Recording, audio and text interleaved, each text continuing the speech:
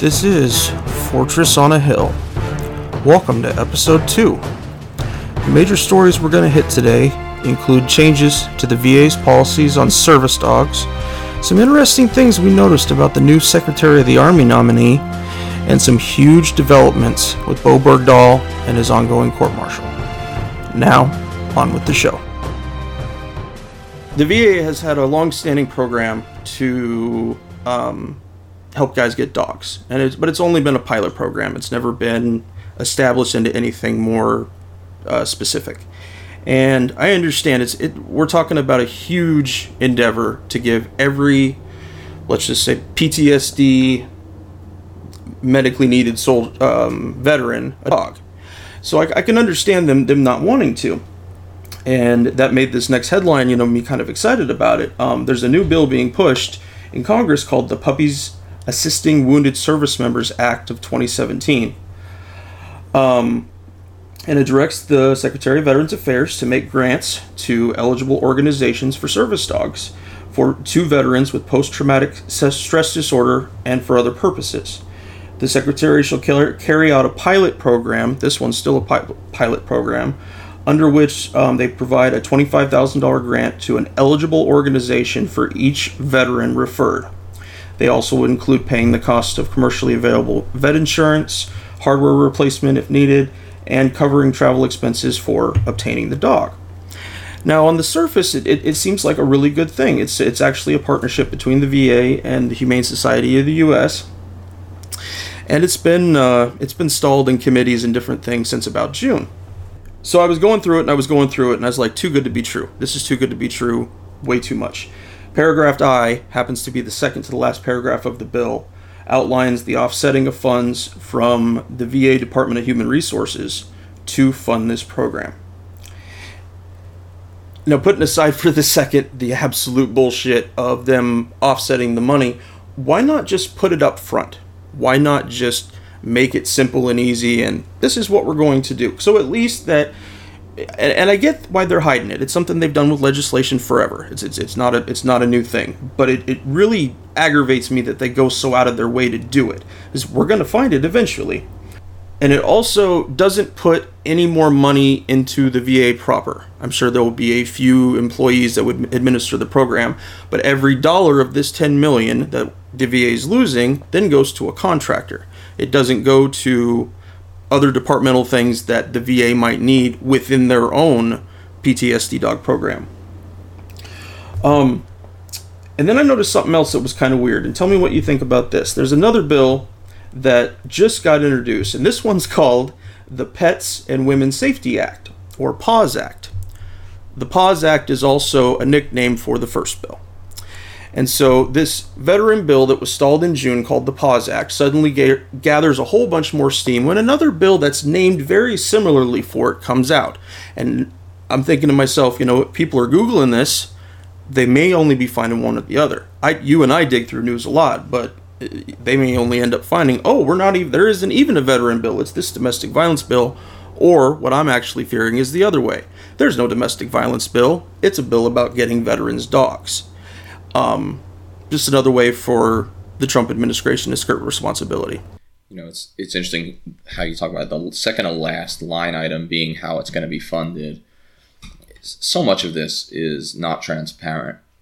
Whether it's, a lot of times we see major legislation coming through as riders to existing bills or as amendments to existing bills. And when you mention the funding, I think that's really important. And it reminds me of the post 9/11 GI Bill Act, which, we get this great GI Bill passed, and the one thing that causes almost all the Republicans in Congress to vote against it, despite the fact that they're the ones who really were most supportive of the war in Iraq and Afghanistan, these guys voted against it because they saw that down the line the money was coming from a small, tiny percentage tax increase on like the upper 1%. So I think what you bring up is super important, because how you pay for and how you finance these very valuable programs can determine who votes for it and can determine where the priorities are. And I'm so glad you brought it up.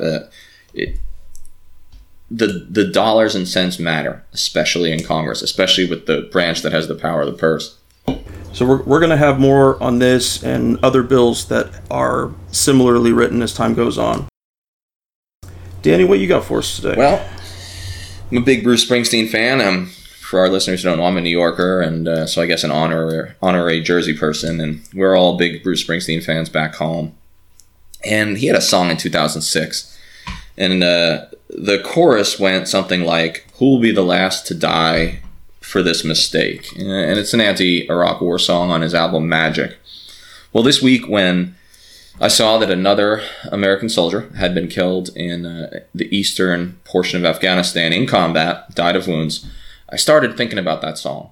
And I was in Afghanistan, Kandahar province, 2011 and 12, so were about 1 million other guys. But that quote from Springsteen seems appropriate for this 16-plus ongoing war. People have called Korea the Forgotten War. I think there was even a documentary with that title. But I'm going to argue that this war in Afghanistan is the next forgotten war. So far, 12 Americans have died in 2017.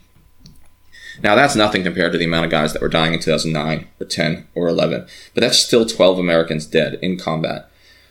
As for wounded, the ratio is usually about 10 to 1. So we're looking at over 100 soldiers wounded in combat. Now, we can't say they're in combat because they're in, quote, advisory roles or non-combat capacities. And these are direct quotes pulled from a variety of articles. Now, 3 of those soldiers who died in Afghanistan this year were killed by friendly Afghans in what are called green-on-blue incidents. That's when the guys that were advising or assisting in the Afghan security forces turn their guns on their own advisors. This data is rarely reported. If you want to find it, I found it on iCasualties.org, which I recommend to all our listeners. It's the most comprehensive database on casualties. Because if you don't catch it on the Chiron for 2 seconds on the day it happens on CNN, you're not going to hear much about it. The AP reported on this a few days ago that the soldier had died of wounds in the eastern province of Logar this week, but there are essentially no details yet. It's being withheld, obviously, as they let the family know. But here's what I do know. The Associated Press had 4 sentences on this death in Afghanistan, which is one of only now 13 this year, versus thousands and thousands of words that the smallest Google search showed on the latest Trump tweets, on the reality TV drama of this administration. So, as we think about the 3,800 soldiers that are joining the 11,000 that are already in Afghanistan, bringing us to nearly 15,000, I got to ask this question, which is, what's the end state? What's the strategy? And who will, in fact, be the last one to die for what is largely appearing to be a quagmire and perhaps a mistake? Gets me pretty fired up. Chris, I don't know what you think about where we stand in Afghanistan, but I'll tell you, it's hard not to be frustrated and ask a whole lot of tough questions. As I was going through the prep for this story, just reading about a few things, that it seems that it's kind of, that Niger and Africa are the future, and Afghanistan and Iraq were some of the lessons. And I've been embedded in an advise and assist role, and at the end of my last tour, I just knew to a damn certainty that the moment we left, their complacency, and I'm talking about the Iraqi government forces we were helping, it just started to creep back because there was that much of a gap. And so this war debt that our country continues to pay in money and tons of blood it keeps going over that. And the thing that I see is that, that had there been some kind of good strategy that we had made way back before, if General Petraeus had been working on, that embedded insurgent in strategy, say back in 1999 versus 2003, we wouldn't have had to go through all those lessons. But I think the biggest lesson is that it wasn't going to work in the first place. There was no, there is no continuing mission for us in Afghanistan. There just isn't. There's no point. We're simply paying blood to prove the point that we'll stand there the longest. I can't help but wonder if we would even be there if Pakistan wasn't the actual problem. And that's problematic for a number of reasons, but I can't help but ask myself, what are 15,000 odd number of troops going to do to create a stable, secure Afghanistan that 100,000 troops couldn't do when I was there in 2011 on year 10 and year 11 of this now 16-year-old conflict? I'm willing to accept a tempered end state. If the end state is Al-Qaeda is no longer in Afghanistan and we maintain some sort of platform to strike in case they do re-enter Afghanistan, I could accept that. What is that? That's one air base, 500 soldiers, some drone capacity. We can debate that. Maybe that's the right answer, maybe it's not. But what I know isn't is this grandiose end state that somehow, as Petraeus called it, we're going to fight a generational war in Afghanistan, and the outcome is going to be West Germany or South Korea, and it just isn't. And 15,000 American soldiers aren't going to change that reality, and either would a million American soldiers. And I think that the latest Ken Burns documentary is a great example of how you can throw 500,000 people into a country, and it doesn't change the fact that this remains an Afghan problem, an Afghan civil war. And in the end, it will be Afghans who determine the nature of their state and the nature of the social contract between the people and the government. I feel horrible for the family of this soldier who's killed. I feel horrible for all the soldiers that are currently deployed and are probably asking themselves that besides protecting their buddies, what really is their role? And I guarantee that, from my own limited experience, probably a lot of the guys there are asking themselves that very question. Do I really want to die as the last casualty in a losing war? And it's an absolute disaster. What you mentioned there about a small drone base,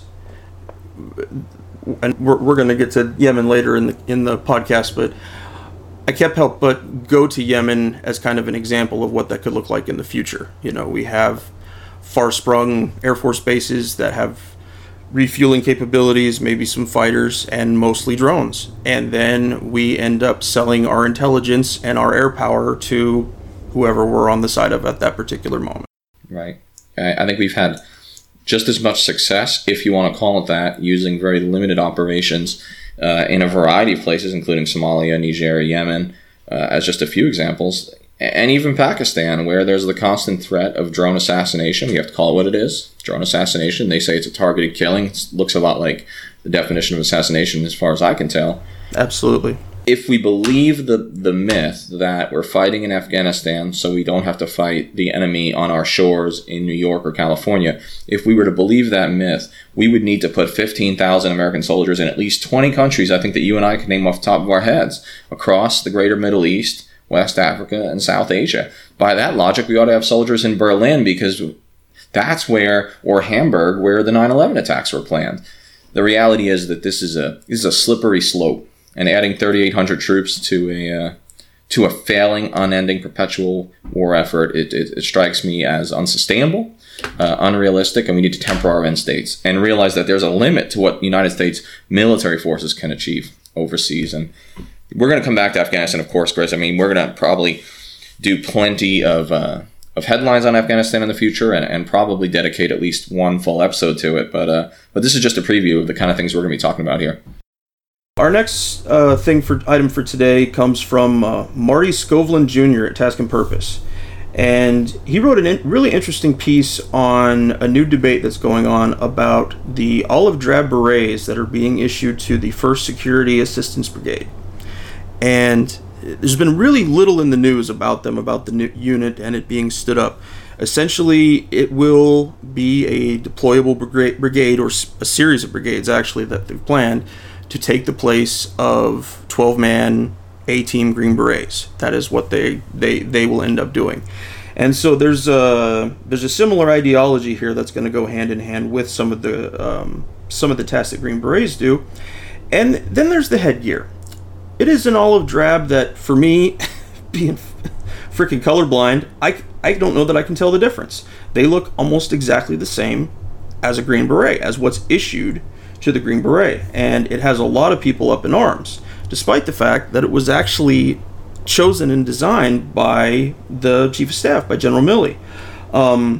One senior NCO currently assigned to the 1st SAFB, who requested anonymity, told Task and Purpose all these decisions, beret color, patch, flash, crest, etc., all of them came from the Chief of Staff. And I don't know about you, it takes me back to when I joined and everybody was so angry about the black beret. I never had an issue with it. I did, as far as the history goes and as far as leadership choices go, I did think that it was disrespectful to the Ranger Regiment as a whole. I think that there was other ways that we could have, made us as soldiers look better, look more like a unit, or what, I'm not sure exactly what General Shinseki was trying to accomplish with that, but there was a lot of anger about it. There was a lot of, people that didn't want to leave the patrol cap, the people that thought it was disrespectful to Rangers. And continuing on with this one, the beret controversy isn't the only issue many veterans have with the new unit. Some within the Special Forces community are already casting a side eye at the new unit's patch, nickname, and mission. The patch resembles the old MAC-V Recondo patch used in Vietnam by some Special Forces soldiers. It includes a tab that initially said Advise-Assist until recently when it was changed to Combat Advisor. One NCO threw out there about that he thinks that it's disrespectful to Green Berets and it detracts from President Kennedy's intent when he first approved of the Green Beret. This is a symbol of a legacy that has been created by the sweat and blood of thousands of men. It's earned, not given away. So, well, that's really interesting what you say about the headgear and about the terminology. We were talking earlier about how words matter, symbols matter, because they send a signal as to the direction the Army is going in. And this notion of creating entire brigades whose focus is advise and assist, it reminds me of the early efforts, 7 to 8 years ago to create RAFs, or regionally aligned forces. This idea that we're going to have each brigade, have a specialty in a certain area or in a certain COCOM or combatant command. I mean, the United States is already the only country in the world that divides the entire planet up into essentially military proconsuls, CENTCOM, SOUTHCOM, EUCOM, and we've got soldiers all over the world in hundreds of bases. I believe there's about 70,000 soldiers in SOCOM, Special Operations Command now. It's about doubled since post 9/11 or since the 9/11 attacks. My question is the intent to saturate the world now with conventional U.S. military advisors? And are we concerned that there could be blowback from placing SFABs and SOCOM trainers all over the world? And are there other tools besides the military tool, like we talked about last week in Niger, that might be more appropriate? We're sending a signal when we put, conventional soldiers into SFABs or security assistance brigades and give them headgear that looks a whole lot like the Green Berets. If the goal is to SOCOMify, for lack of a better word, the entire Army and turn us into a global advise and assist force, I think you are going to see some pushback from elements within the military, and I hope from some elements within the State Department who probably think they can do that mission more effectively and less bellicose than U.S. military. Absolutely. I think that any advisor role that we have has to really go to the heart of the mission of the host forces. And I was really impressed with the government of Niger for declining that armed drone during that whole thing that happened with those 4 Green Berets. Not that they needed air assistance, but the idea that they actually do want to make those checks and holds, and they actually do want to have a conversation about the kind of force we have in the area, and are those forces ours? Are they ones that are actually under our control? If we're sending out these new brigades to places and all we're doing is doing counterterrorism training, small unit tactics, but nothing that actually helps them as a host military, we're not actually concentrating on things that are good for all soldiers, spending time on marksmanship, spending time on fortifications within their own country that are useful for them. Sorry, I'm spitballing here a little bit, but is exactly like what you were talking about with the State Department. And the State Department has always been a very strong link between any Special Forces mission that's going into a country and the administration, because they have to make all that possible. We don't ever broadcast it. We don't ever tell people we're sending you 6 teams of Green Berets. A whole bunch of civilian-looking guys in civilian clothes show up at an airport, and they go off and they do their mission. So, but yeah, it does also complicate this whole of government approach. The old way was that the ambassador was the senior American coordinator for all U.S. efforts in the country. Yes. The one exception to that, of course, is that any military forces that fall under the combatant commander, the regional combatant commander, so in this case, AFRICOM, if it was in Niger, those forces do not fall under the purview of the ambassador in the same way. So we're not getting that whole of government approach. We're essentially stratifying and creating two distinct entities, the military and the State Department. And the reality is the reason we have foreign area officers is because they're supposed to coordinate a whole of government approach for the country. And so this idea of advisory brigades, while in and of itself is not necessarily a bad idea, it raises a whole lot of questions about how we approach advisory capacity throughout the world, and whether or not that's always the best way. And we talked about this last week with destabilizing fragile regimes by empowering the military and making coups more likely or more possible. I think we have to think long and hard about every single soldier that goes overseas, that every single deployment has to be looked at with a fine-tooth comb. And that maybe that's my dovish tendencies, or maybe it's me hoping for something that might resemble sober strategy in the future. I hope so. That would be awesome. But yeah, I don't have much hope for it. What do you think about the possibility for like MOS mission creep in this circumstance? Like post 9/11, lots and lots of different MOSs were assigned to do essentially infantry roles. There's a lot of variation in that, and sometimes you got guys out there that were very, very, very undertrained. We just went through this horrible thing with what happened to the 4 Green Berets in Niger in terms of having the skill set to do what Army wants you to do in any given time. And what's going to happen to these guys? I mean, are they going to say, well, they're close enough to Green Berets now, send them on that kill op, send them on that whatever op, when they're not? They're not ready for it. I mean, the best training we usually get for deployments is in the 3 months before the deployment. That's generally it. So if we have anything else, it's left from other training that we went to. I could see that mission creep just steadily going on and going on. And again, like this, AFRICOM, holding up their hands like, how did this happen? We know exactly how it happened. They just don't want to say it. Right. Well, I love what you're saying about this MOS creep. I think we're going to see it as we train more and more conventional advisors. They're going to lack the training, the team building, and the capacity of those special forces teams. There's a reason that the A team, which is usually the primary trainer in these environments, there's a reason why it has every single man on that team. There's a specialty for everything. 12 has been determined to be the correct number. They work together in small unit tactics for years. They have special language training, they're supposed to.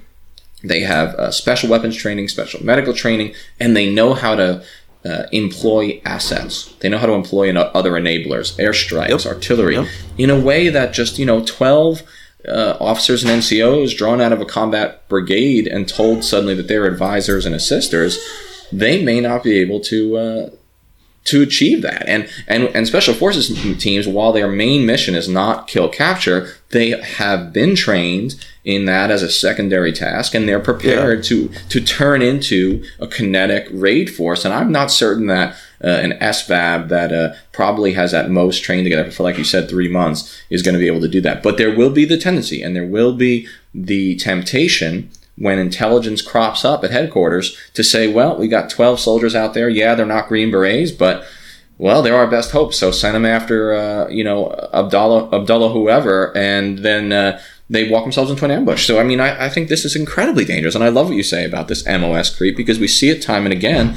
Just like we use soldiers to do State Department tasks, I think we're asking soldiers to become Green Berets, and that's just not realistic. And this is even after we've doubled the size of SOCOM, which in and of itself probably has weakened some of the capacity, because there's no way that 70,000 are as easy to train as 35,000.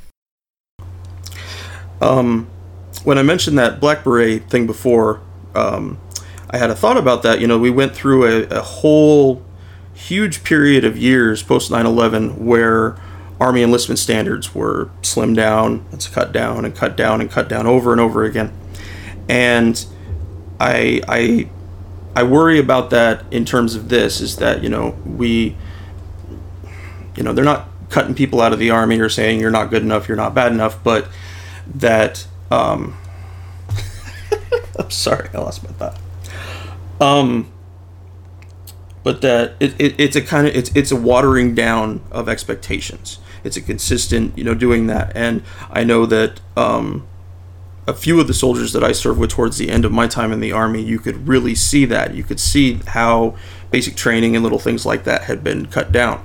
And so you combine with our already post 9/11 environment of needing lots of troops, of using lots of troops, and trying to get them through with the most minimal training. And then on the other hand, you have this MOS creep where, like exactly what you just described, no, they're not technically qualified, but there's 12 guys and they're going to go really give it their best chance. This is not the way that you build a military, the Army. It's not. And like you mentioned about how much is getting layered on SOCOM, I think it's simply done that for the exact reason that you mentioned, that SOCOM not being, I guess that units might get tasked to an ambassador when and if they might need it, right? But because all of these units are under combatant commands, does that ambassador know that he's got 4 teams of Green Berets that are 60 miles down the road in his country? I mean, it seems like there's been that kind of loss of communication with the cuts to the State Department. Right, absolutely. And with the talk of cutting the State Department by 47%, hopefully that'll get tempered in the reality of sausage making there in Congress. But the head diplomat, the ambassador, is supposed to be the chief of mission. And the chief of mission is supposed to have a unity of command, one of the principles of warfare, unity of command. And I doubt they have it. But what's interesting is, that diplomat, that ambassador, is going to be the one that's going to be scrambling to explain to the host country what happens when one of these 12-man teams that potentially is undertrained, potentially isn't as capable as a special forces team, when they get themselves in trouble, or when they cause an atrocity, or when there are civilian casualties, or there are American dead, you can bet it's going to be that ambassador who's going to be left holding the bag to explain it. And if he doesn't have full knowledge of what's going on within his purview, that just doesn't seem right. And I want to take one other thing you said and use it sort of to transition, I think. You mentioned the enlistment standards and how they had dropped from, especially around the time of the surge, 2006-07. Iraq is falling apart. That was the worst time of it, absolutely. We were there. It was a nightmare, and it reminds me of Bowe Bergdahl. And here we are getting back into that issue, which I think we do have to revisit today. And it's one of my next headlines. Bergdahl comes in. He enlists right at the tail end of the surge. And he really should have been looked at a lot more carefully by his recruiter, like we talked about last week, because the Coast Guard had discharged him after having a panic attack. And the psychiatrist down there in Cape May, New Jersey, where they do Coast Guard training, had essentially said, hey, this guy needs to be looked at carefully before he re-enlists, whether in the Coast Guard or another force. Well, the Army was taking all takers, desperate, and we end up with Bowe Bergdahl. And the thing is, I think we should just jump right into it. Bergdahl is not receiving any prison time. And this is really our next story. He is getting dishonorable discharge, which really denies him most, if not all, veterans' benefits. Could affect his employment forever, so it is not a light sentence. But he could have faced life in prison. And this is a highly emotional topic, but I do think it's appropriate to talk about. And I'm going to give my opinion, and I'm going to kind of hand it to you. Inevitably, we're going to upset 50% of our listeners and the country just by virtue of talking about this. That's how divided this country is. And Bowe Bergdahl is as political as healthcare now. That's the problem. It's too politicized. I think one of the reasons that this colonel gave him a, quote, light sentence is because 2 factors. Number one, that colonel, I think they chose him appropriately because of it, is retiring. Has no intention, the judge, of seeking the next level of promotion. So he didn't have to worry as much. Just like we see Jeff Flake and Bob Corker being the only 2 Republicans speaking out against Trump. Well, They have another thing in common, which is neither of them is trying to run in 2018. So they don't have to go out and fundraise anymore. Well, you could say the same thing about this judge. So I think he was the right choice, this judge. But he realized that this case had become too politicized. And it was potentially impossible for Bergdahl to get a fair hearing because the well had been poisoned, to take a legal colloquial. Trump is out there pantomiming the firing squad, calling for the death of Bowe Bergdahl in a summary execution, and then telling reporters, well, I think you've heard my reports before on this. And, what Trump doesn't realize is that if he wanted Bergdahl to get the death penalty or life in prison, which was the highest possibility, if he wanted that, the best thing he could have done was shut his mouth. Because the minute he does that, it's undue command influence. And I think that is partly what got this judge to decide not to give him a more strict prison sentence. I'll say two more things about this, and that is, we discussed this last week, but while I feel for the soldiers definitely wounded during the search for Bergdahl and maybe allegedly possibly killed, it's very difficult for a judge or a sentencing jury to define which missions were Bergdahl specific and which missions would have happened without Bergdahl being missing. When you combine that with the man's genuine mental health problems and that he probably shouldn't have even been in an infantry unit in Afghanistan or allowed to enlist. And remember that desertion, which I think he most certainly did, is not necessarily treason, and the guy did suffer a lot. That doesn't mean that I think he's a romantic hero. I think this was handled terribly by the Obama administration and the Trump administration both. But this guy has suffered. All those years in solitary confinement does damage. And when that's combined with the politicized nature of it, I don't think we could have given this guy a life sentence in good conscience. How should it have been handled by Trump and Obama? Well, I have a complaint for each side. We really didn't need Susan Rice and President Obama wrapping their arms around the family of Bowe Bergdahl and saying he served honorably without looking into the actual case and seeing that maybe that's not true. Because they're asking for trouble. I mean, it's so pitifully handled. And then the Trump administration, this guy is up on stage, parodying the shooting of an American soldier, for treason. And that's not appropriate either. So here's what I think. I think that Bergdahl is neither a hero nor a supervillain. And the reality is that this is a time for a little bit of empathy, and it's also time for us to drop this case and stop politicizing individual soldier service. I don't know what you think about that, Chris. I agree. I agree pretty much completely. It's odd again where you take in your news, because the prosecutors asked for 14 years, but Trump kept talking about life in prison or the death penalty. And so if you ended up hearing that, you would know that all of his talk of death or life in prison was worth nothing, because it just was. I'm definitely with you on the split with the Obama administration about the way that they handled it. I read through a pretty long Daily Beast article here by Nathan Bradley Betha, and he was an officer who actually was part of Bergdahl's unit at that time, and that was something very specifically that hurt him a lot, was seeing the parading of his family, and also about the language used. You come back to that, you mentioned earlier about how we use our words, that honorable is a very big word in the military. It has huge implications, and when someone misuses it or mislabels it, which is what I would call this, in this circumstance, it's very, very painful. So I think that really was a poor thing on that. I think that they jumped headfirst into the optics of it without realizing what they were actually doing, and thankfully after that time, as far as the Obama administration was concerned, they just shut up about it. They let Bergdahl recover, they let the investigation happen, and then they were just silent. I think it was one of Trump's first comments is that we first started when that became more and more politicized as it went on. But this lieutenant, Nathan, who wrote this article for the Daily Beast, he goes into extended length about the weeks and months following Bergdahl's disappearance and the patrols trying to find him, about that point of being on a mission where everyone is just beyond exhausted, and the reason that they're on the mission is a guy who walked off the mission. So again, there's so much anger about it, and I can completely understand. It's hard though, as I read through his account, and I'm not saying he's not true. I wasn't there. I have no idea what happened, but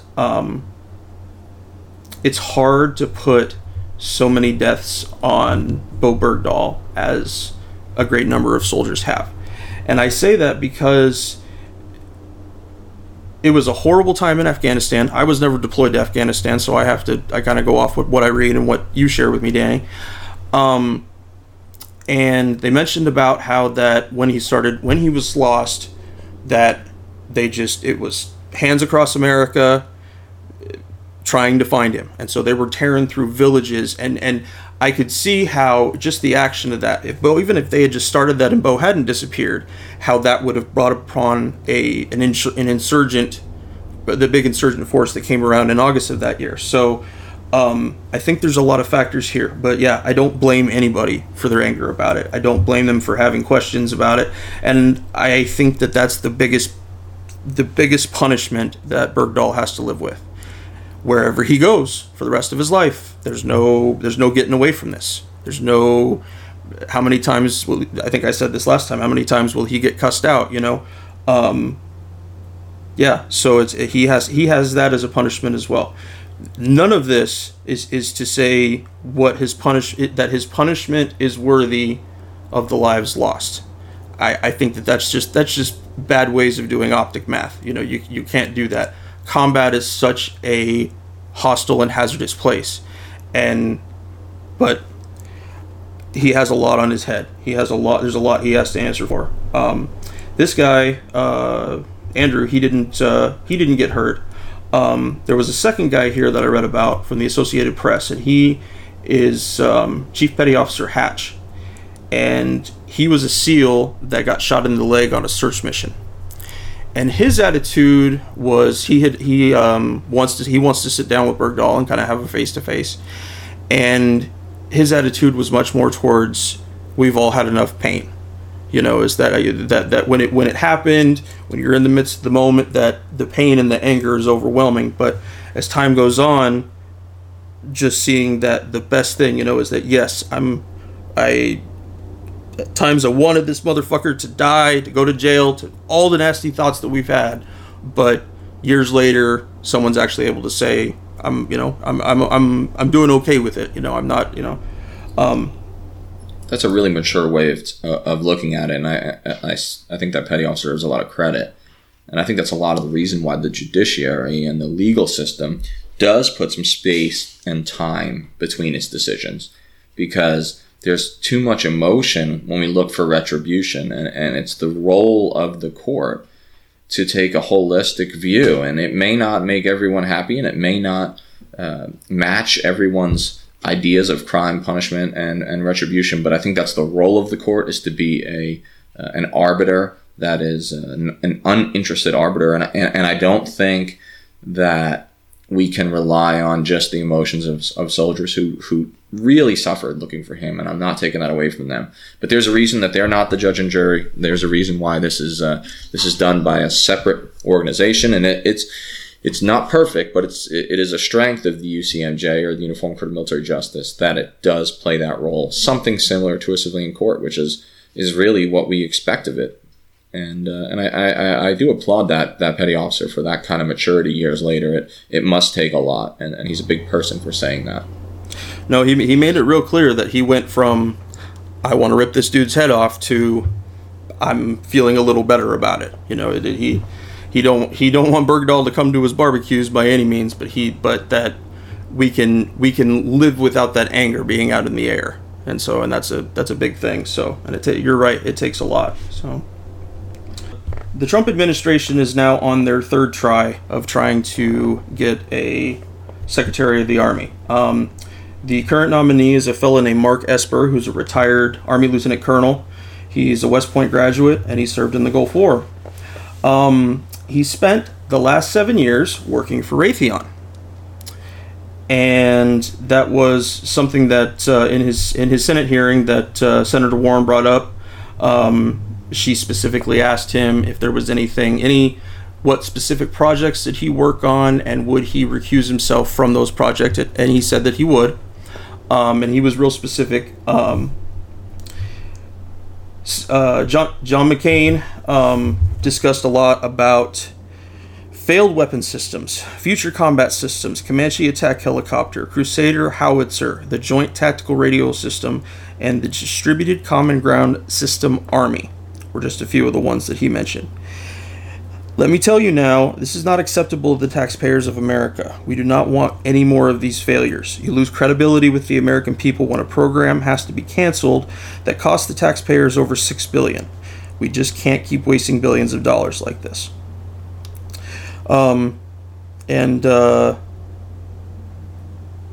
Mr. Esper, he agreed. He seems like he could end up being a decent one. The thing that sticks out to me the most, and I'm sure it does you too, is the 7 years working for Raytheon, and I've been working on trying to compile a list of who I think are the biggest military contractors.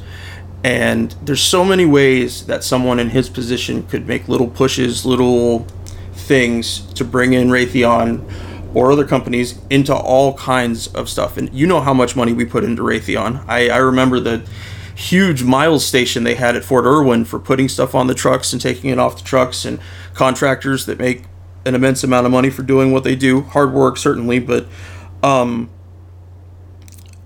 think that even with what he said, I still worry about having an Army Secretary that has that on their resume, as I would have if you asked me in this moment in my life about Vice President Cheney back in the day and his relationship with Halliburton. And I think that it needs to come down to that as far as our elected officials and our appointed officials, is that at a certain point we have to tell people they got to divest from the public sector work or the private sector work, because there's too much mistrust. There's too much of us with this situation wondering about, is every situation he's going to be doing helping fill Raytheon's pockets, or the exact opposite? What if he's awesome at his job and yet we still have questions? What's actually going on? But because of the questions, because this huge blank space, we don't really know. So he's a former infantry officer. He said that he envisioned ground convoys at some point being conducted autonomously to avoid risks to soldiers such as the Army saw in Iraq and Afghanistan. I like the idea of that, but I think that I keep picturing the did you see Logan? The autonomous the semis going down the freeway, and I think about that, and then I know that we would expand it to all other kinds of things. So then I'm picturing robot soldiers doing stuff in a foreign country, which essentially you would be too if you had autonomous if you have autonomous convoys. It's just that loss of command and control. I think it's a horrible mistake. The armed autonomous convoys brought to you by perhaps Raytheon. I mean, I'm purposely being flippant, but I like how you brought this up. And those 7 years at Raytheon, like you said, whether or not he actually does have any interest or does have any ethical problems where he actually encourages the investment in Raytheon. Even if he didn't do that, the perception is going to be there. It's about optics as much as it is anything else. And I have to believe there were other qualified candidates who did not spend 7 years deep in the belly of the military-industrial complex. We're supposed to pride on ourselves as a military of being relatively apolitical. Now, this is coming from one of the more political officers in the U.S. Army, but I'm not going to be in the Army forever, and I'm not at the highest levels. And perhaps that's a poor excuse, but I do want to say that we need to think long and hard about who we place in charge of procurement, because the reality is the secretaries, the service chiefs, are primarily responsible for recruiting, funding, and equipping the forces for the combatant commanders. And if there's a perception of a revolving door, then that's problematic. And we see it with the generals. I mean, these generals make about $120,000 to $150,000 a year at the top of the pay scale. And that's not too bad. That's only about 8 to 9 times as much as a private, which is still a lot, but it's nothing compared to the business world where it's 1,000 times from the CEO down to the... So in some ways, there's an egalitarian nature to the military that I appreciate. But once these guys retire as 1-star, 2-star, 3-star, or especially 4-star generals, they almost always find themselves on the board of a number of major corporations. Too many of those corporations are directly involved in the military-industrial complex, and those generals still have connections, people that used to work for them who are now at the top of the military service branches. And there's a problem there. There are potentials for collusion. There is potential for unethical activity. And even if that's not happening, I think the perception is there. And again, you've sort of poisoned the well, as we talked about earlier. And I think that if the military is to stay apolitical, then it also has to stay out of the military-industrial complex, or lobbying, which is another common place that these guys find themselves. So really glad you brought this story up. And I hope we look long and hard at the records of everybody that comes before Congress for a nomination to be a service secretary. So I had one more headline for today. This was from the Washington Examiner, which reported that the National Security Advisor, Army Active Duty Lieutenant General H.R. McMaster, guy that I respect, guy who wrote a great book, scholar and a warrior in his own right, but he was quoted as saying this week that Trump will, quote, use whatever language he wants on his Asia trip. That's probably true. I think if this president has shown anything, it's that he's going to do essentially what he wants to do.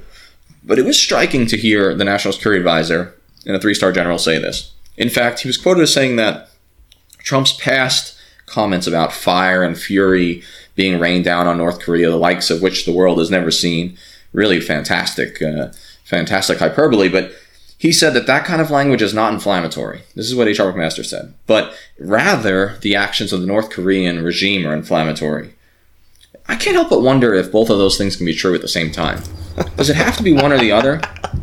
Can't the North Korean dictator be a cartoon villain who really is a dangerous man and a detriment to his people, but at the same time, fire and fury talk and threats of nuclear war from the United States of America, which is supposed to be the responsible actor in this relationship or in this adversarial relationship?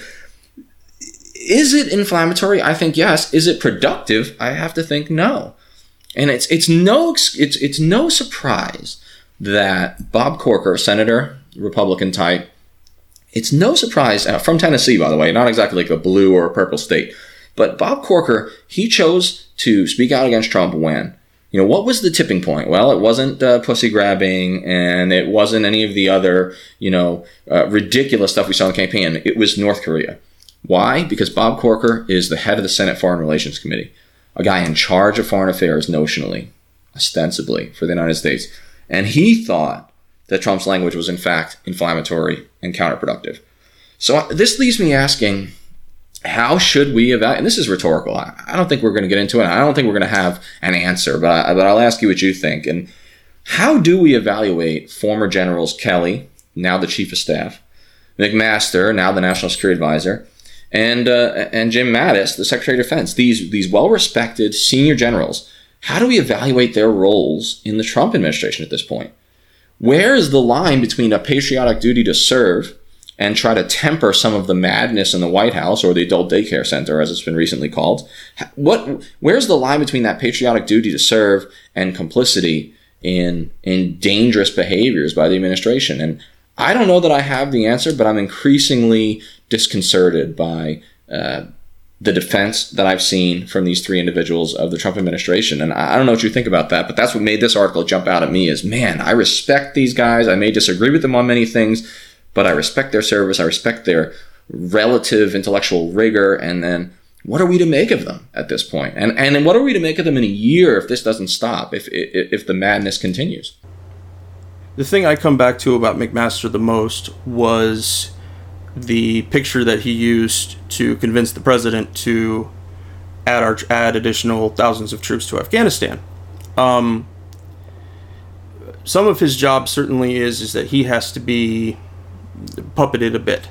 I'm trying to think of when it was that Trump had him out doing something and he had nothing to do with it, but he was having to be a spokesman for the administration on something awful. But I can't think. Oh, that was when they said that Trump had leaked intelligence data that was classified to the Israelis, and that's it. McMaster was thrown out there to do damage control. Yeah. Anyway, go ahead.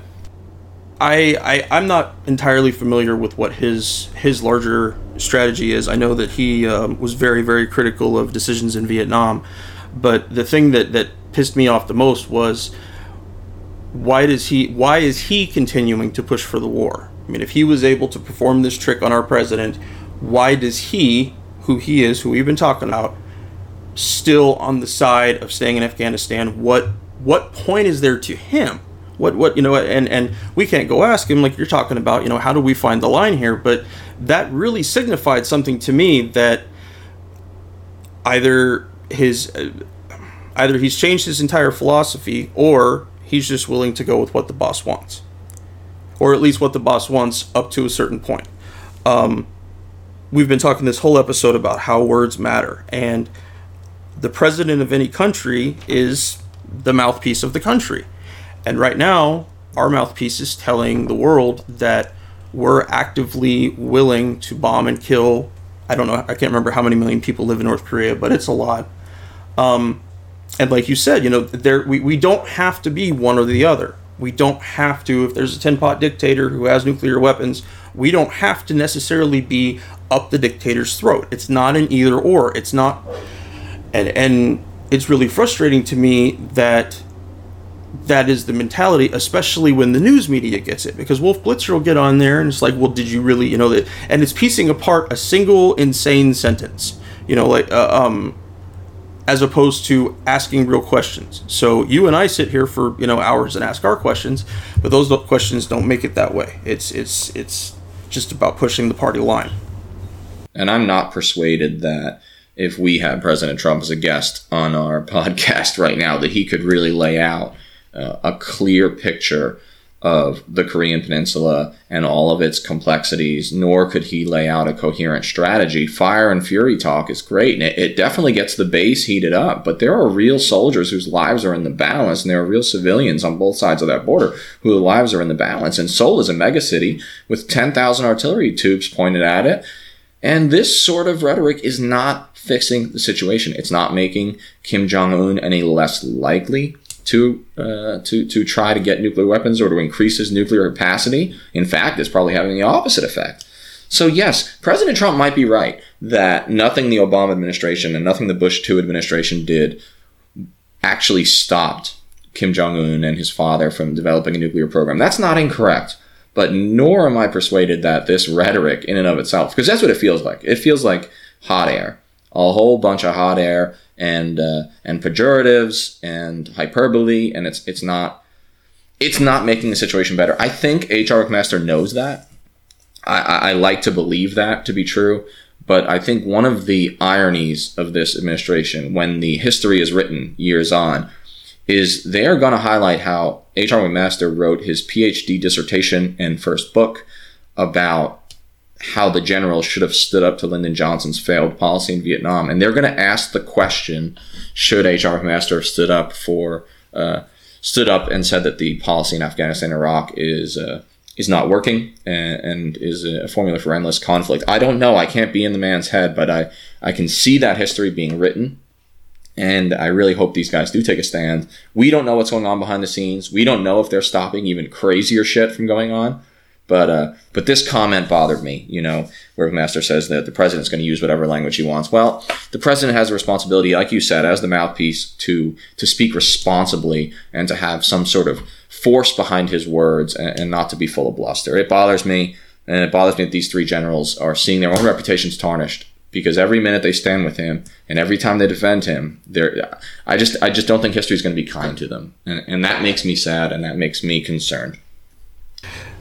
Aside from North Korea, my thought about it is, North Korea has been very stable as far as doing their nuclear tests, responding to us. But again, they haven't made any major military moves aside from their nuclear capacity in a long time. I'm worried about somebody like Rodrigo Duterte and Trump saying something to him, and him going out and killing a bunch of his own people based on that. I'm concerned about a situation like that. North Korea, as long as it stays where it is, hopefully that won't actually happen. But we've been talking about where all of our other forces are throughout the world. It doesn't take much, as much as they droned on about it. We know that the video that they showed before the attack in Benghazi in 2012 had an impact on what happened in that city that day. And what if we're to find that out? What if we're to find out that Camp Lemonnier is overrun in Africa because of something we said about the Ethiopian prime minister or something? I'm spitballing, but I think you understand Absolutely, what I'm getting at here. Yeah, we have a responsibility to parse our words carefully, to say what we mean and mean what we say, and they have to know that the true force of the United States government is behind those words, and they can't be saying, and I fear that foreign leaders at this point are ignoring much of what they hear over tweet, much of what they hear on the American news. But you can only cry wolf so often. All it takes, like you said, is one tin pot dictator, one regional aggressor to take these words seriously or not, and then make decisions accordingly. And these three generals, and I'm talking about Kelly, Mattis, and McMaster, they've got a very important responsibility here, and I just hope that they're not tarnishing their own legacies and reputations in the process of defending this president. And I think we'll see. I think the script is yet to be written on how this is all going to turn out, but it's I think it's really valuable to talk about. Yeah, I didn't use the word false flag earlier, but I could see something of this nature being woven into a false flag that pushes us in a big direction militarily, whatever that would be. So, all right. So our lead story today, is about Yemen. That's right, Yemen, another one of those countries that 1 in 1,000 Americans could probably find on the map. And Yemen is in the midst of a civil war that has increasing regional and global consequences, humanitarian crisis, civilian casualties, a regional Cold War, important actors, some of whom are allies and some of whom are adversaries that are involved in this little country, the poorest country in the Arab world. So the question then, I think, is why Yemen? Why are we going to talk about it on this podcast? And why is it so important for U.S. foreign policy? Well, here's a couple of small anecdotal facts. The bin Laden family were originally from Yemen, from the eastern deserts of Yemen, and they eventually moved to Saudi Arabia, where they made their riches and their fortune. There's an enormously high number of the Gitmo detainees, Guantanamo Bay detainees, who were from Yemen. Yemen has always produced radicals for the Mujahideen fighting the Soviets in Afghanistan, and then fighting with the Taliban, with Al-Qaeda. And some people say that Al-Qaeda in the Arabian Peninsula, or AQAP, is in fact the most dangerous branch of Al-Qaeda in the world today. I don't think we can talk about Yemen and the ramifications of this humanitarian catastrophe and civil war and how it affects the United States policy without understanding basic Yemeni history. I recommend a book by Ginny Hill. She is a journalist, a British journalist, and she wrote a book that just published called Yemen Endures. And I will tell you, it is a fantastic overview that has the human element. But here goes Yemen History 101, and I'm going to do it on a timeline. Bottom line is, there used to be two Yemens until 1990. There was North Yemen, known as the Yemen Arab Republic, or YAR, and then there was the Democratic Republic of Yemen, or the DRY, or the PDRY, the People's Democratic Republic of Yemen, and that was known as South Yemen. Look, North Yemen, or where 3/4 of the population lives, became independent in 1918 from the Ottoman Empire. Southern Yemen was still a British colony. Aden was the major city. From 1960 to 1967, the Egyptians had put about a third of their army on the ground in Yemen, trying to overcome what was called a royalist group of Shia, who are now known as the Houthis, in North Yemen. That ended in failure for the Egyptians and resulted in thousands of casualties. And it ended a 1,000-year-old imamate, a 1,000-year-old royalist republic, essentially, that was led by Zaydi Shias, and we'll get into that later. In 1967, the British finally gave up their colony in South Yemen. It became a socialist republic that was under the control of the Soviet Union, which had provided advisors, and the ubiquitous AK-47 times several million. The leader of Yemen, whose name is Saleh, S-A-L-E-H, he has been in charge since 1978. And he didn't step down from power until 2012. This guy was in charge of Yemen for longer than I've been alive. And in 1990, he helped to unify North and South Yemen. And that didn't happen without some problems, of course. In 1994, there was a civil war fought between the North and the South. The more powerful and populous North essentially won and united the republic once and for all by 1994. A lot of Americans never heard of Yemen until 2000, when a suicide patrol boat attacked the USS Cole and killed 17 U.S. sailors. That's when it got on Americans' radar. That was in the port of that was down in the port of Aden, which was an old British colony. From that day forward, Yemen has kind of been on the sidelines of the war on terror. Occasional drone strikes. In fact, I believe the first armed drone strike that the Bush administration actually sanctioned was in Yemen. In 2009, the two separate branches of al-Qaeda, one of which was in Saudi Arabia, one of which was in Yemen, united under what's called the Al-Qaeda in the Arabian Peninsula, or AQAP. In 2011, after Tunisia and Egypt and Libya and eventually Syria got pulled into the Arab Spring uprising, so did Yemen. Eventually, the president, who had been in charge since 1978, stood down under international pressure, and his vice president from South Yemen, the name is Hadi, took over. Now, President Saleh, who was the president since 1978, he didn't disappear. He actually re-allied himself with the Houthi Shias who live in the northwest part of Yemen, and they invaded the capital city, took over most of Yemen in response to what they saw as weak governance and unfair sharing of resources, and a civil war begins. Saudi Arabia, which is a Sunni powerhouse, is not willing to accept the Shia Houthis in charge of much of the nation, even though they are a large portion of the population of Yemen. And the Gulf Community Council, this GCC, which is essentially Saudi Arabia and all the Emirates on the peninsula, began bombing and supporting ground forces in Yemen. So from 2015 until the present, an ongoing civil war, 10,000 civilian casualties by the lowest estimate, and an ongoing civil war. Look, the Yemen conflict is extraordinarily complex, and if that story doesn't tell you it is, then these broad outlines will. There's a few key players. There's the Houthis and the former president, who control essentially the north and west of the country. There's a tenuous frontline stalemate between the Houthis, who are Shia on one side, and President Hadi's forces and the Saudi supporters on the other. If you listen to Saudi Arabia, or if you listen to President Hadi, he would tell you that the Houthis get all their money and all their arms from Iran, which brings them into the picture, because they're, of course, Saudi Arabia's greatest regional adversary. On the other side, out in the eastern desert, you've got al-Qaeda in the Arabian Peninsula and a new Islamic State province that's forming.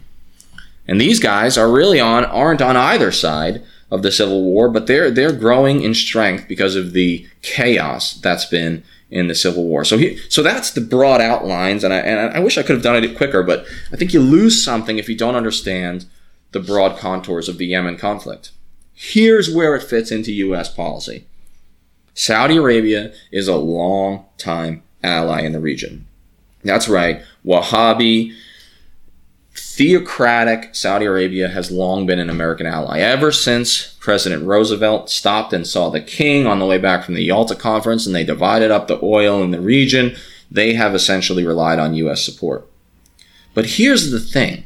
The United States now is providing precision-guided munitions, or PGMs, intelligence support, refueling of Saudi fighter pilots who are bombing Yemen, and we are complicit in the mass humanitarian catastrophe that's going on in Yemen. You'll see very little public debate about this in Congress, and very little questioning of the ethics or whether this strategy of supporting Saudi Arabia in a brutal counterinsurgency conflict, in a brutal civil war that we scant understand. And what I would say is that it matters what's done in our name. It matters who we support. President Trump signed a record $110 billion arms deal with Saudi Arabia. 15 out of 19 hijackers on 9/11 were Saudis. Saudi Arabia has been spreading its brand of intolerant extremist Wahhabism Islam for decades now, and their human rights record is brutal. Did you know that in Saudi Arabia you can be beheaded for apostasy, which is essentially not believing in God, or as they define God, or witchcraft, or sorcery? I mean, these are the sort of things they're decapitating people for in Saudi Arabia, and we have put ourselves behind them, lock, stock, and barrel. And what's the name of the Saudi bombing campaign on Yemen that I'm going to get more into the humanitarian ramifications of? Well, you guessed it. It's Operation Renewal of Hope. So how's that for a great euphemism? Whoever's naming these campaigns for the Saudi Arabians really should come work for us, because we love names like Iraqi freedom and enduring freedom. So that's kind of my first bit, Chris. I'm gonna turn it over to you to talk a little bit about your feelings on Yemen. And I apologize to our listeners for getting into such detail, but We need to understand these wars, the 27 million Yemeni people who are affected by it, and how our complicity in such a civil war affects our view around the world. How does the Arab street see the United States when we're refueling Saudi jets that are bombing civilians? So, yeah, with that, I'll turn it over to you, Chris. I don't know what your thoughts are on the Yemeni conflict. I do. I agree with you. I think that we are complicit in not humanitarian, in almost, I can't say genocide, but it almost is in a genocidal way. I think that this fits into the whole AFRICOM light footprint, and trying to make that smaller that we talked about. That I can't remember how long this particular conflict's been going on, but that we didn't really hear about it in the news until, I don't know what, the beginning of last year, sometime in 2015, where it really was actually on the forefront of some news organizations' minds to put it out there that what's happening in Yemen, not necessarily our involvement, but just what's happening in Yemen. Yeah, the BBC reports it, but you'd be lucky to get 2 minutes from any American broadcast on this. Yeah.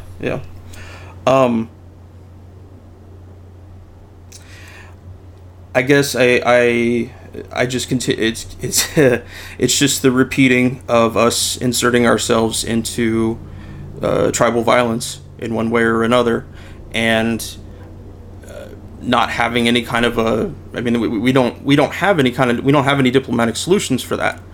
So that was something that I wrote down here to ask you about. Is that, do you think that there's anything that the international non-U.S. community could do to, at the very least, raise awareness, if not, intervene in a diplomatic way? It's a really great question. I wish I had a positive and less pessimistic answer. There are UN agencies there. There is a UN special representative for the conflict who's supposed to work on a power sharing agreement between the Houthis in the northwest and the primarily Sunni southern Yemenis who are supporting the President Hadi. There are NGOs there. There are journalists who care. There are thousands of bright people who are staking their future on Yemen. And some of these people are Western. But I would say that the reality is nothing changes on the ground in Yemen until Saudi Arabia feels some pain, before Saudi Arabia gets funding cut off or is forced by the United States to back down. So long as Saudi Arabia has the money, the funding, and the diplomatic backing of the most powerful superpower in the world, you are not going to see Saudi Arabia back down. You are not going to see Saudi Arabia bow to the United Nations, because they know that's not where the real power lies. The real power lies in who has more PGMs and who has more F-16s. And the answer in this case, and in almost every case, is Saudi Arabia. And where did they get them? They got them from us. They got them from amazingly generous arms deals that have really been going on for at least 30 to 40 years now. And this is what gets me, is the Yemeni people are not in the story. Most people who talk about Yemen talk about Saudi Arabia, talk about the United States, and they talk about Iran. And the Yemeni people are just this morass of people, faceless, nameless folks in a country no one can find on a map. The reality is Yemenis are actually pawns in a larger game, in a broader regional Cold War between the Saudi Arabians and the United States on one side, and the Iranian boogeyman on the other side, on the east side of what's really a regional Cold War.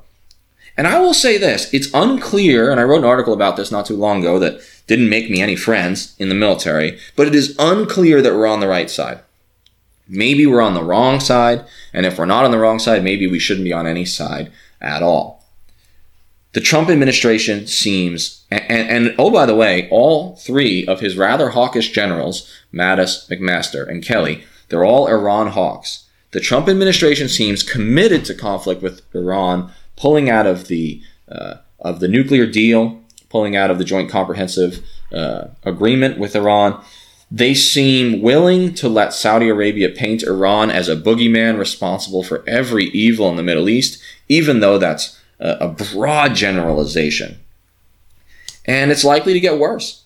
Iran is supporting, it seems, the Houthis, but the level of support for the Houthis is questionable.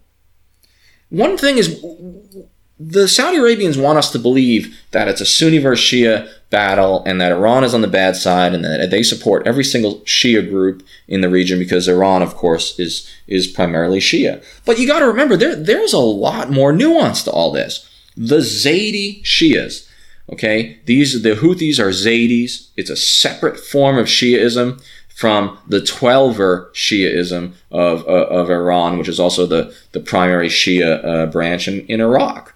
But Iran makes a perfect scapegoat, a perfect bogeyman for the United States and for Saudi Arabia. And who's caught in the middle? Who's actually under those bombs? Well, it ain't Saudi Arabia and it ain't Iran and it certainly isn't New York. It's the Yemeni people. And that really concerns me because to me they're victims without agency and few people care. And when you read Jenny Hill's book, one of the things that jumps out is, as a journalist who lived among these people for so long, she has an incredible amount of sympathy for them, and it frustrates her. And I'm sure it frustrates NGO workers and UN peacekeepers. It frustrates them that the people who have the least voice are the Yemenis, and they're the ones enduring the terrible casualties under these bombs. Have we, since the raid that we had in January, have we had any public incursions into Yemen that we actually know about? Nothing open source in terms of boots on the ground, although I reported last week in the headlines that I think CENTCOM released public affairs kind of, released that 60 ISIS terrorists have been killed in drone strikes by the United States in Yemen. There's been an increase in drone strikes since the Trump administration came in. Let's not forget that Obama actually increased them exponentially over George W. Bush. Some of that was technological availability. Some of it was a desire to fight terrorism without putting U.S. lives in danger and thus all the political ramifications. But no, there hasn't been open source reporting on U.S. boots on the ground. But now that you say that, I want to talk about something else, which is, what is the legality of killing from the sky with an unmanned drone? Some of you may remember Yemen was in the headlines about 5 years back when a U.S. citizen, Anwar al-Awlaki, Yemeni American, born in the United States in New Mexico, went back to Yemen later in his life and was eventually radicalized, knew some of the 9/11 hijackers who happened to go to his mosque in San Diego that he was the imam of, and eventually he leaves and goes back to Yemen and starts writing for Inspire magazine, which is an AQAP, Al-Qaeda publication. And he allegedly motivated Major Nidal Hassan to kill those soldiers at Fort Hood. And eventually, President Barack Obama authorized his assassination by a drone in Yemen. That raised a lot of questions, especially a few weeks later when al-Awlaki's teenage son was killed in a second drone attack. And oh, by the way, his young 7-year-old daughter was killed in that raid where the Navy SEAL was killed early in Trump's administration. That makes 3 members of the al-Awlaki family, at least 2 of which were American citizens, killed without due process. I happen to think Anwar al-Awlaki, I read a book on this, I happen to think he's a pretty bad guy. I happen to think he absolutely wanted to motivate people to kill Americans within the United States and around the world.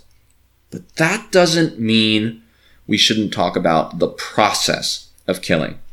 The process of killing an American citizen. How should that work? Al-Awlaki may have been a bad guy, but what about the Bill of Rights? Either we're a nation of laws or we're not.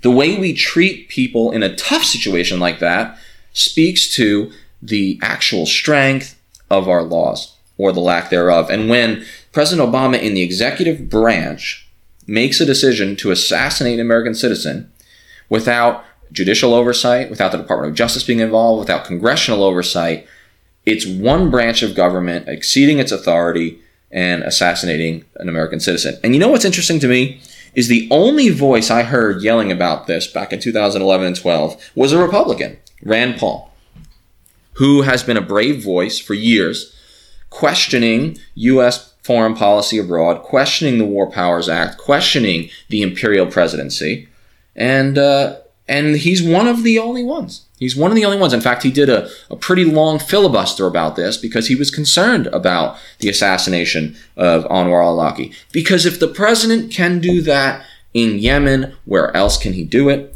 If there's no oversight, if there's no magistrate, if there's no probable cause or no habeas corpus brought forward on his behalf, then it really raises questions about whether we could in fact assassinate an American citizen in the United States, and it really bothers me. So you asked that question about have there been boots on the ground? Well, not in open source reporting since that Navy SEAL raid where the one Navy SEAL was tragically killed. But we have to remember that there was probably a dozen civilians killed in that raid as well. Yeah, their lives matter too, and one of them happened to be an American citizen, al-Awlaki's young daughter. Well, this disconnection that our national security strategy is starting to take it just means that we're going to end up killing more and more people and not know about it.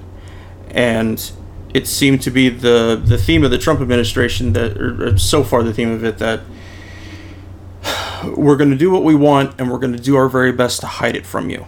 You know, like the paragraph I earlier we were talking about, you know, that it's there aren't going to be many facts out in front to look at any of this stuff, and the absolute horrific breadth of what I read about that raid in Yemen on the ground, that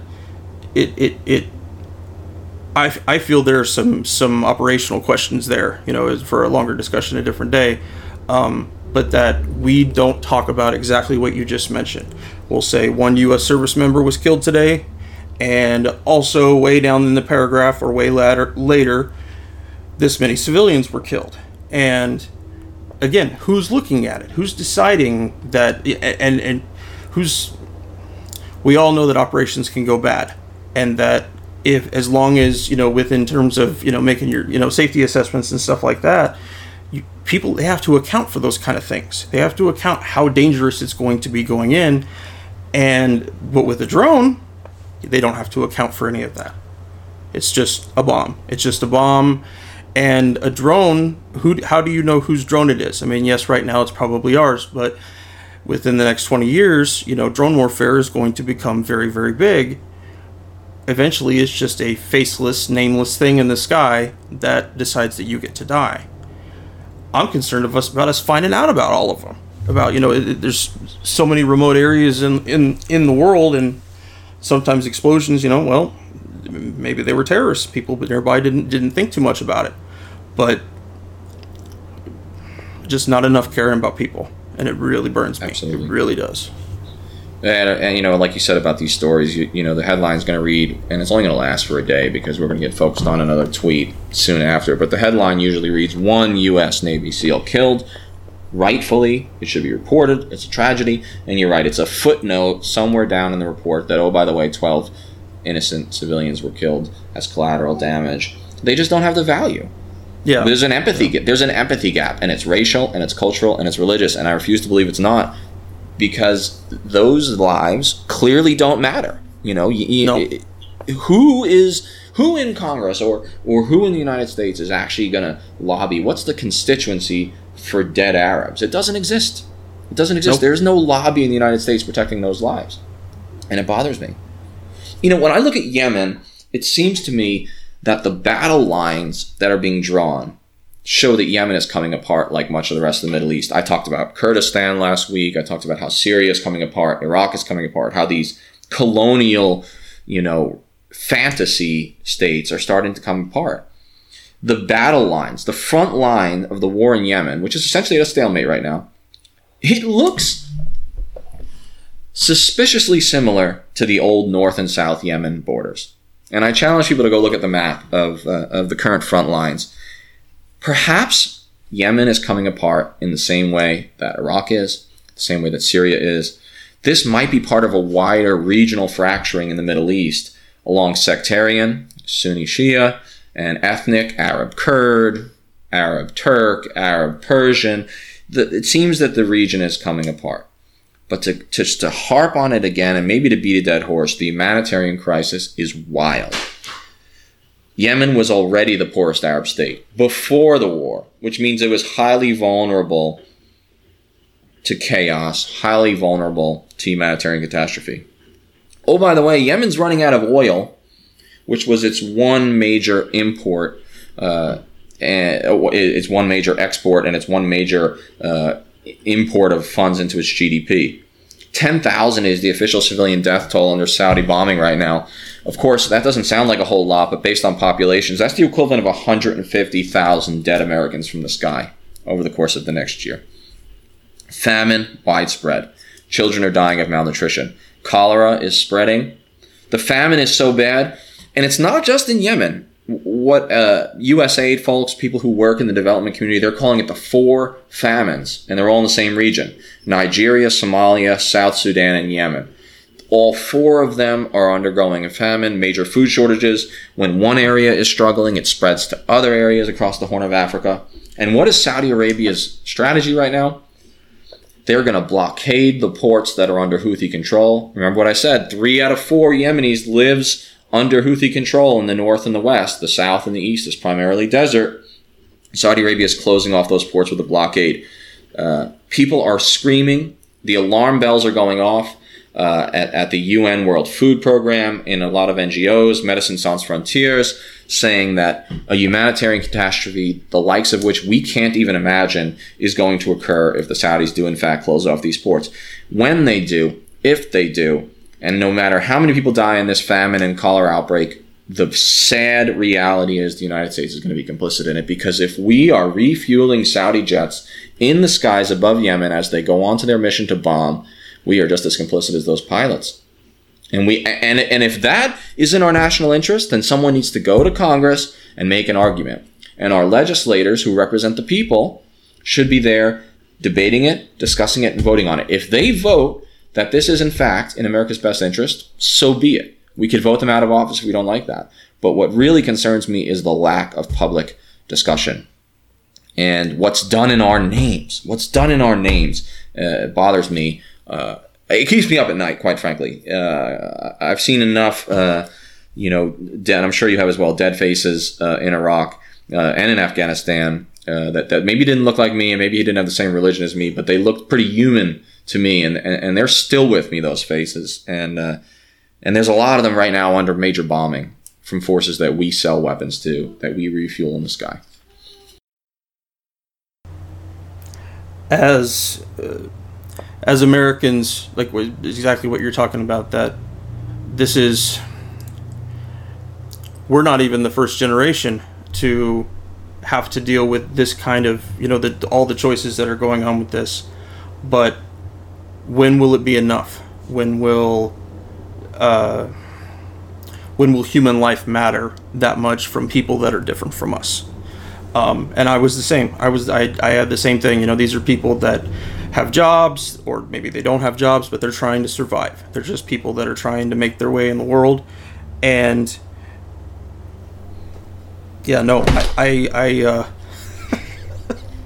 what fell over?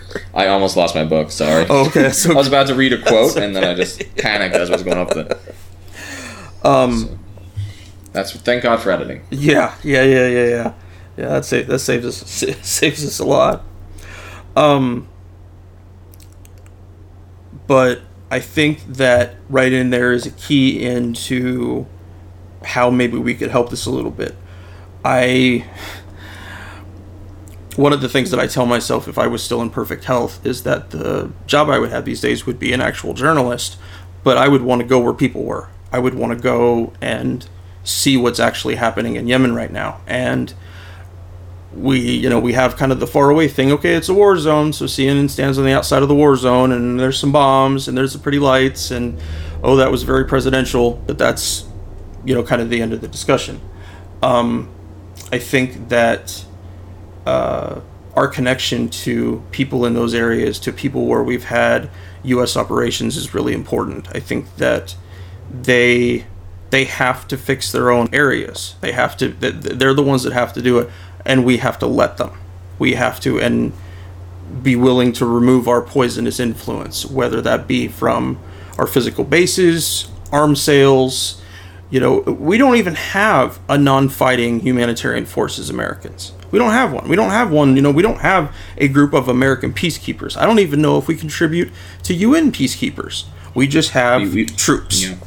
We contribute a lot of money and almost no forces. If you look at the average UN mission, for example, in Africa, where there's a whole lot, almost all the peacekeepers are from third world and developing countries. They may have American money funding the operations, but we do not put skin in the game. We're not willing to put our soldiers in a blue helmet for the UN. And people notice. People notice that the UN forces in a lot of these countries are made up primarily of South Asians. We're talking India, Pakistan, Bangladesh, and Africans from regional forces like the African Union as well as the United Nations. And what's visibly absent is Western Caucasian faces. You don't see them. And I don't care how much money we provide, that matters. It affects how we're viewed in these war-torn regions. Chris, my last point that I really wanted to bring up about Yemen, and I'm pretty passionate about this, just like I am with a lot of conflicts in the Middle East that we're party to. Just because we don't have a lot of troops on the ground doesn't mean we're not party to the reality of these wars. Doesn't mean we're not contributing to it. But what you said that was so resonating with me was this idea that people like you, people like I, who have been with these people and have a degree of empathy for Arabs, for Muslims, for people in the Middle East, maybe we're the voices the country needs to hear. Maybe the country needs to hear from sympathetic, clear-thinking veterans, because if we show empathy and sympathy, even though we lost soldiers in this region, that gives us a degree of credibility and a platform and a voice that people trust. Because in this sad, sad American environment where nobody trusts any public institution anymore except the military, that's sad. It shouldn't be that way. But if it's going to be that way, let's make the most of it. And let's get like-minded veterans. And for you listeners out there, call your congressman, get involved, talk about these things, because you have a platform and you have credibility. People are apt to trust you and are apt to listen to what you have to say. And that gives you a very important responsibility to think cogently, craft arguments, and maintain a degree of empathy. Because whether it's good or bad, our voices do resonate. And that gives us a burden, I would say, of responsibility.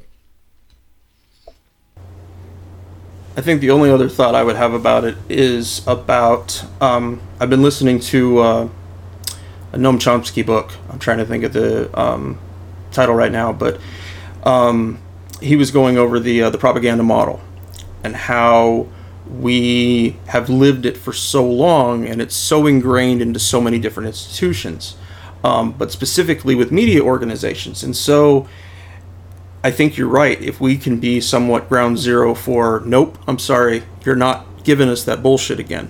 This is what's actually going on there. And to put faces on people, to not, it's not just like, see different videos of the coverage at Standing Rock. And I remember there was, like Jordan Sheraton from the Young Turks. He was right there with the people talking to him. And then you have in the distance, I think he actually filmed it, there's the CNN truck. And they're over there. They're outside the protest area, but they're not talking to people. They're not talking to both sides. They're not actively involved in that. It's supposed to be about people. So if we can take that, if we can take our experience and talk specifically to the warmongering nature that our country has gotten, I think it could be very valuable. But we need more voices. Like you said, we need lots and lots of people, veterans, non-veterans, anybody who can talk about these issues and talk about the simplicity of not wanting to be bombed and care about the people that it's happening to. And like you mentioned earlier, there may be valid operations. There may be times where people do end up dying and everything was done to ensure that the fewest casualties happened. We need to make sure that that's few and far between. If we can't find criticisms about those, and when I say we, I mean everybody, then we're really not doing our jobs as leaders. And that's the biggest thing I think for veterans, is that America is in dire need of leadership. And not just presidential leadership or congressional leadership or military leadership. They're in need of people leadership. They're in need of people to say, I have these experiences and I'm telling you this really hurts people. And we need to do it a different way. But if we're not willing to do that, and we're not willing to really talk about these issues like you and I are, people aren't going to care. It's not that empathy that we need to get across will not be there. So these Yemenis, they're people, like you said, These are people with a history of their own. So my dork nature gave you guys Yemen 101, but it's important because these are people with a culture, with a history that's just as valuable as ours. And if we don't take the time and do our due diligence to study these issues, then how could we make a good decision? My last point is this Yemen civil war and other civil wars across the region. We're going to talk about Syria in a future episode, I'm sure, or maybe in 10 future episodes for that issue. But this boils down to two things, and that's strategy and ethics. And they're related. I'll start with strategy. When it comes to Yemen, we have to avoid the Israel mistake. We have to avoid being so perceived as being on one side of the issue that we alienate the entire other side. For 50 years now, and I know I'm touching the third rail of American foreign policy, but for 50 years now, 60 years now, we've supported Israel to such an extent that the Arab world has been alienated. Doesn't mean we should let Israel fall into the ocean or get overrun. It means we have to avoid the mistake of being partisan. And right now, we are on the Saudi side almost exclusively. We are now complicit in a collapsing, failed state. And we all know what happens with those. It's going to breed, Yemen that is going to breed hopeless, displaced, poverty-stricken young men for a generation. The damage that's being done now is generational. We may not know how much damage has been done until 10 or 15 years from now. We have to remember strategy and ethics. Sometimes doing right is doing well. Sometimes having the right ethics is in itself a good strategy because we have to care. Soldiers have to care. You know this. How Americans are viewed on the Arab street, quote unquote. How are we seen in a chai shop in Baghdad or Riyadh or Cairo? Well, if we are complicit in the bombing of Yemeni civilians, you can bet that we may as well just slap Made in the USA stickers on the side of those bombs and Saudi aircraft, because that's the way we're seen. What if the hawkish status quo, like this unending support of Saudi Arabia, what if that actually endangers our soldiers? I can't tell you how many times I was lectured about Israel and Palestine, how many times I was lectured about sanctions on Iraqi children during the 1990s. These people in the Arab world, they don't forget. They watch what America does the way you would watch a leader. And strategy and ethics. And I see a problem strategically, and I see a problem ethically with our support for Yemen. So this is what I'd say. I'd say educate yourselves, read a book, get Jenny Hill's book, listen to this podcast, find other outlets for this, educate yourself and get involved, whatever that means. If it's writing a letter, starting your own podcast, writing something, get it out there. And for the veterans that are listening, I know not all our listeners are veterans, but for those of you who are out there, remember that you have a platform. Use it for good. And I think that's really important. And please, if you guys have any thoughts about this subject, about any subject, you can always contact us. We're always interested in what you guys have to say, and certainly in new perspectives. That's the whole reason that Danny and I started doing this, is that we wanted to find new perspectives through the creation of the podcast, and we hope you guys can share that with us. Absolutely. Send an email with the topic you want us to talk about, and we'll educate ourselves as best we can, and we'll give the 101 on that too, because what's done in our name matters. That's my last point on that. Thank you for joining us today. Please come join the conversation at www.fortressonahill.com. You can also find us on Twitter at Fortress on a Hill, or on Facebook at www.facebook.com/Fortress on a Hill. We want to hear from our listeners about the topics and issues pertinent to America's military and veteran communities. And last but certainly not least, analyze your news and its sources very closely. Verify everything you read. And remember that no one, no matter how powerful, are above criticism, especially those with the power to send others into harm's way. We'll see you next time.